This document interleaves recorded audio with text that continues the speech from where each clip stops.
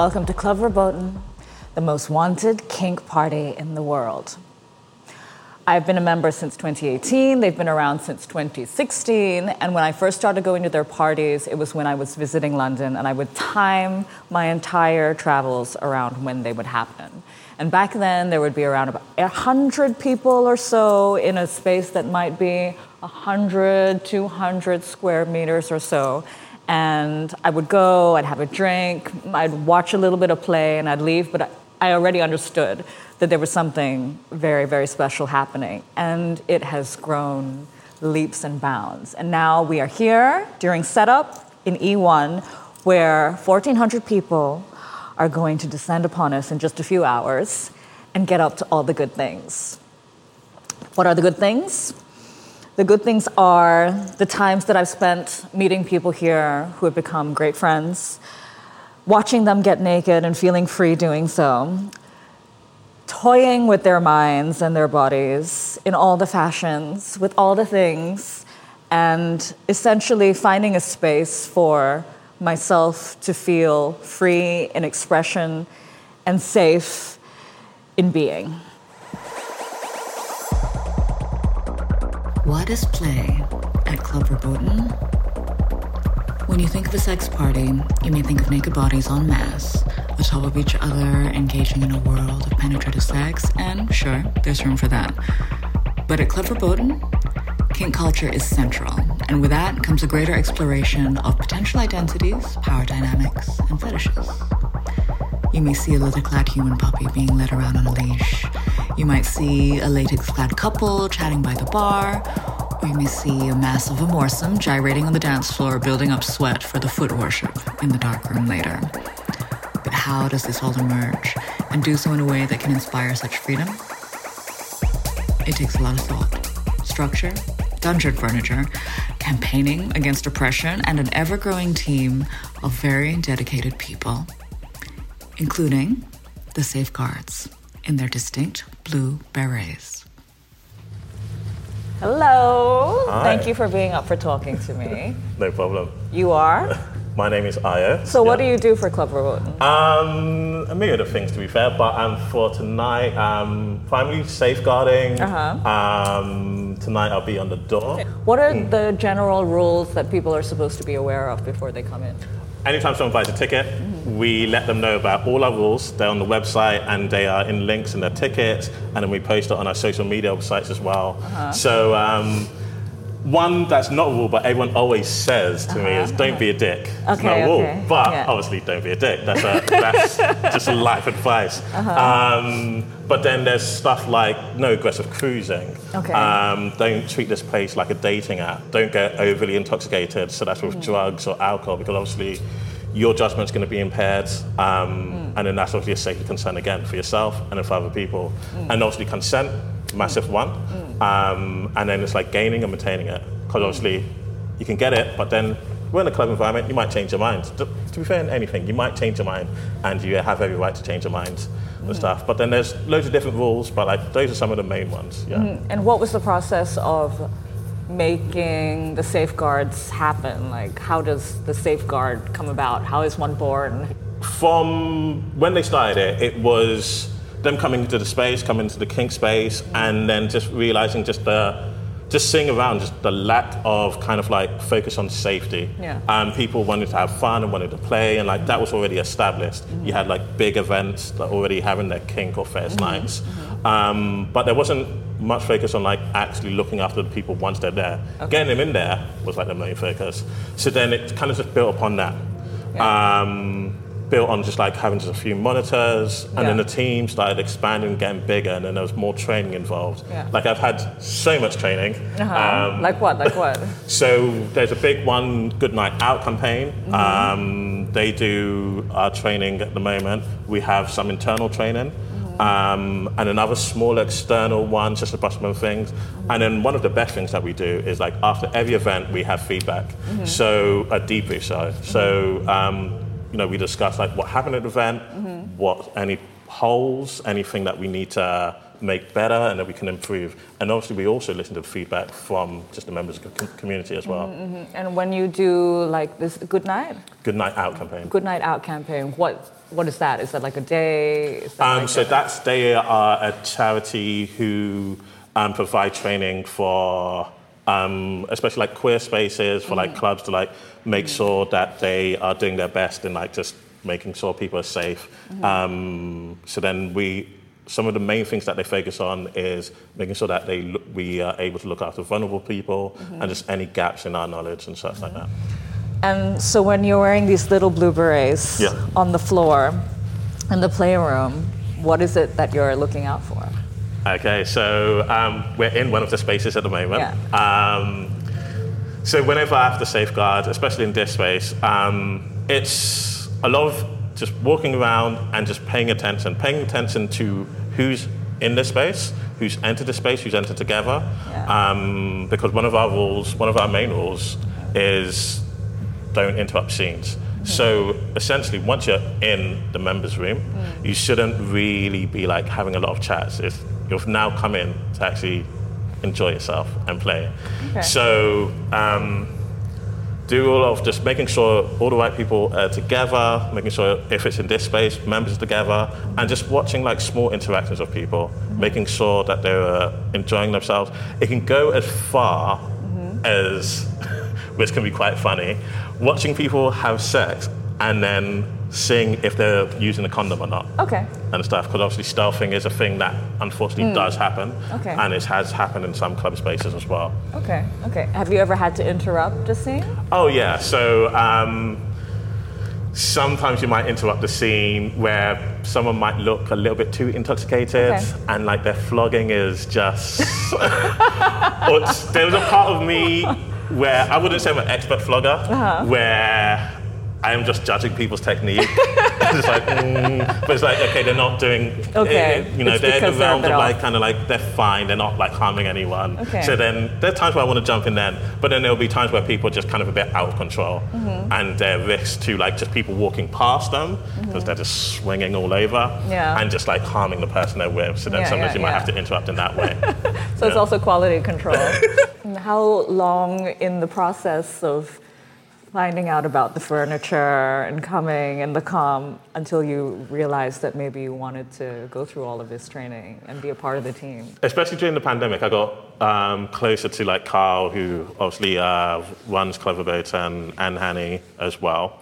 And they were asking me to join the team, like safeguarding team. I think I'd been going to Kink Club maybe for like a year, 2 years by that time, or maybe coming up to 2 years. I just kept on saying like, no, I'm not experienced enough. I kept on thinking like, I need to know everything. I need to be able to like, if anything happens, I'll know like how to like get someone off a cross, or like any safety measures. Maybe someone might like suffer a drop or something. Like I need first aid training. I did have first aid training, but like I just thinking of all the possibilities, and I just didn't think like I could do it. Okay. But then eventually, they just kept on telling me you don't need to be like the best dom top. I mean, there's a team. There is a team, and then in a way, a little bit of I wouldn't say ignorance, but like a willingness to know that you don't know anything and wanting to learn. Yeah, it's probably better than someone who thinks that they know everything already and become the safeguard. That would be an annoying member of the team.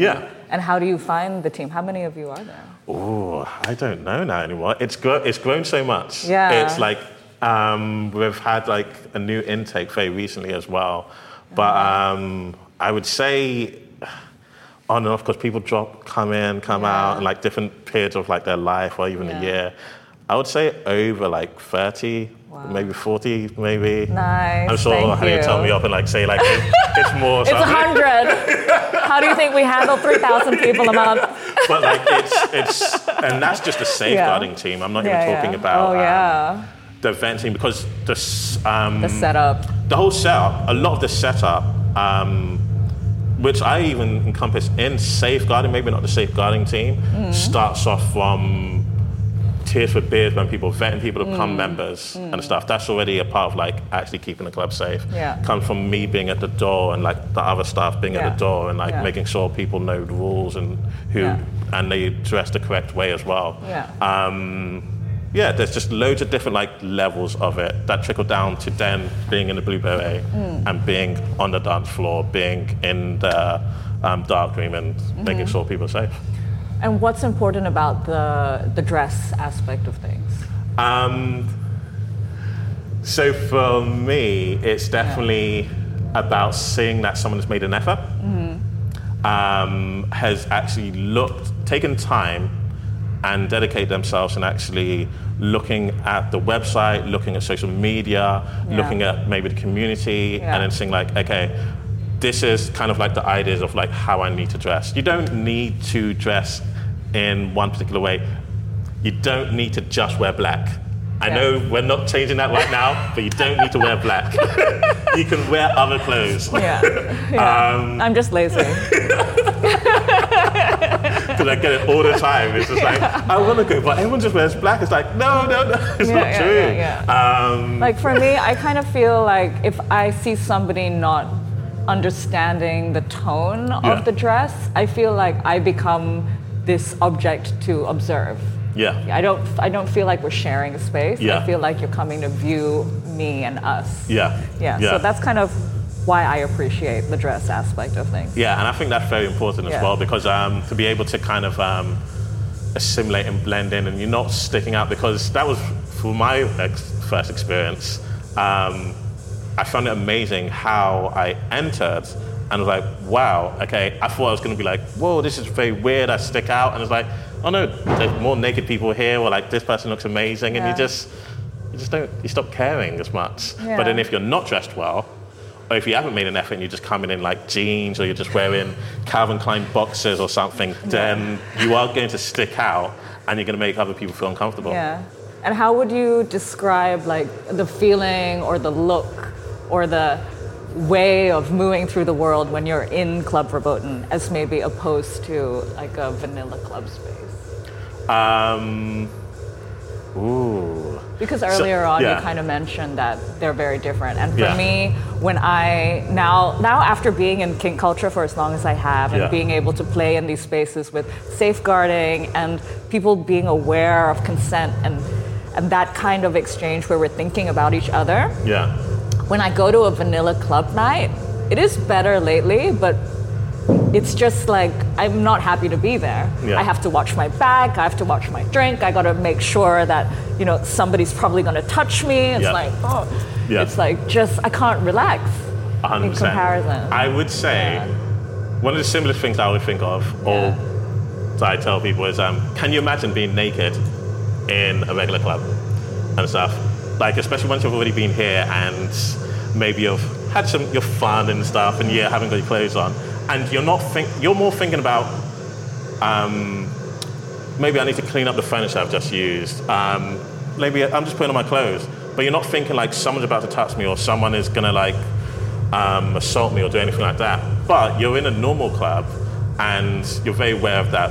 Very aware of like walking past someone, they're gonna either touch your bum or like they're gonna be way too close to approach you. You have to think about like who you speak to and like engage in that conversation, because you might not be able to like remove yourself if something happens. Who do you speak to in a club? While in these kind of spaces, we try to make ourselves very visible and have like multiple members of staff in every single room and stuff. So it is mainly just feeling of being able to be safe and feel safe, so then you can get up to naughty business.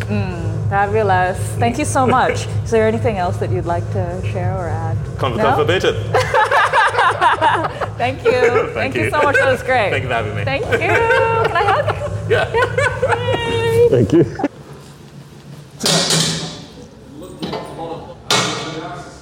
We have a GIMP within our cage. And does the GIMP have a name today? I'm just the GIMP. Just the GIMP. Just the GIMP has been a part of the Klub Verboten furniture for a very long time. And how long? Oh, maybe 3-4 years. 3 or 4 years. Tell us about the first time that you ever came to Klub Verboten, just the GIMP. So the first time that I came to Klub Verboten, I'd been looking for the best sex party to go to for some time, and I'd been really struggling to find anywhere that was kind of safe and contemporary and exciting. And I'd been searching all over, and eventually I found KV, Klub Verboten. And it was when it was a bit smaller, and drove out to East London to an industrial estate. And it was so exciting finding this secret venue and getting inside, and it was like another universe, and everyone was so welcoming and beautiful, and the party was so excellent, and it was such a different environment to anywhere I'd experienced before. Okay. Yeah. Why were you searching? I think for a lot of years I knew that I needed to articulate my sexuality in a way that I couldn't in a vanilla, monogamous, heterosexual relationship. And I felt that I'd really gone as far with kink as I could on my own personal journey, and I needed to connect with a community. And it felt that events were the most direct way to connect with other people in the community. Okay. And I mean, you're quite involved these days. Tell us how you're involved with KV. For a year or two, I've been on the advisory board. So it's a board made up of members of the community and people who attend the event. And we help with some decisions about the event and how things should be shaped. Okay. So that's a great privilege and joy. And what are the kinds of people that are on this board? So I think the board represents quite a diverse cross-section of people that attend the event. I think a lot of the board are people who have been involved in safeguarding or have a connection to the event that maybe goes back a little way. Can you tell us about maybe the kinds of decisions that you have to make? Like, what was the latest thing that all of you had to decide upon? So I think we just help with general decisions. It might be anything from on what furniture or to what kind of future the event might have. Okay, all right, nice. And I mean, you used the word contemporary at some point. Tell me more about what you mean by that. Well, I think the BDSM scene has, I think we have a lot to be grateful to our predecessors for, but also maybe a lot to resent them for as well. And I think a few years ago when I started going to events, a lot of things had become normal, which maybe never should be normal. It wasn't an inclusive space. It was a space for cis, het men for the most part, or certainly the mixed orientation events. Of course, there's always been excellent, like gay men's events and some more kind of AFAB events. But for the most part, it was kind of like heterocentric, male-centric events, which, although I am a cis man, it's not so healthy, It needs to. You can only really party and have a great time in a space that is for everybody. That's what we want. And you came because you were originally searching for something, right? You were searching for this contemporary space that you felt wasn't being represented, that you wanted this community. Obviously, you found some sense of it, but what makes you keep coming? I think these days I come to the space to connect with our community primarily. And I come with very little expectation. I think particularly as a cis man, it's important not to come to these events expecting sex. These events don't exist purely to satisfy you, Okay. Anything can happen, and there's so much possibility far beyond what you can comprehend, but primarily it's important not to come just expecting sex from people, because it's a mutual thing, isn't it? It's a beautiful mutual thing, and it's not just for you, it's for everyone, and that's community, and that's these events. And what is this community that you speak of? Like, why is it prominent for you? Why does it keep you coming back? What does it look like? Well, I think sometimes it's hard existing in a community because we all have different needs and wants, and sometimes it can be a little bit volatile, but actually, growing up in rural England in the 90s, there was no queerness, there was no fetish, there was no sexual exploration, and it's so valuable as a person who needs that, who not just wants it but needs it for self-actualization, to have a community of like-minded people to support each other and encourage each other and share experiences with. It's profoundly beautiful and profoundly important. Amazing. Well, thank you very much, Just the Gimp. It's such a pleasure, thank you. It's been a pleasure caging you. Thank you so much, Ms. Eva O. And I guess we'll just let you out for a little bit so you can enjoy the party. That's very kind, thank you.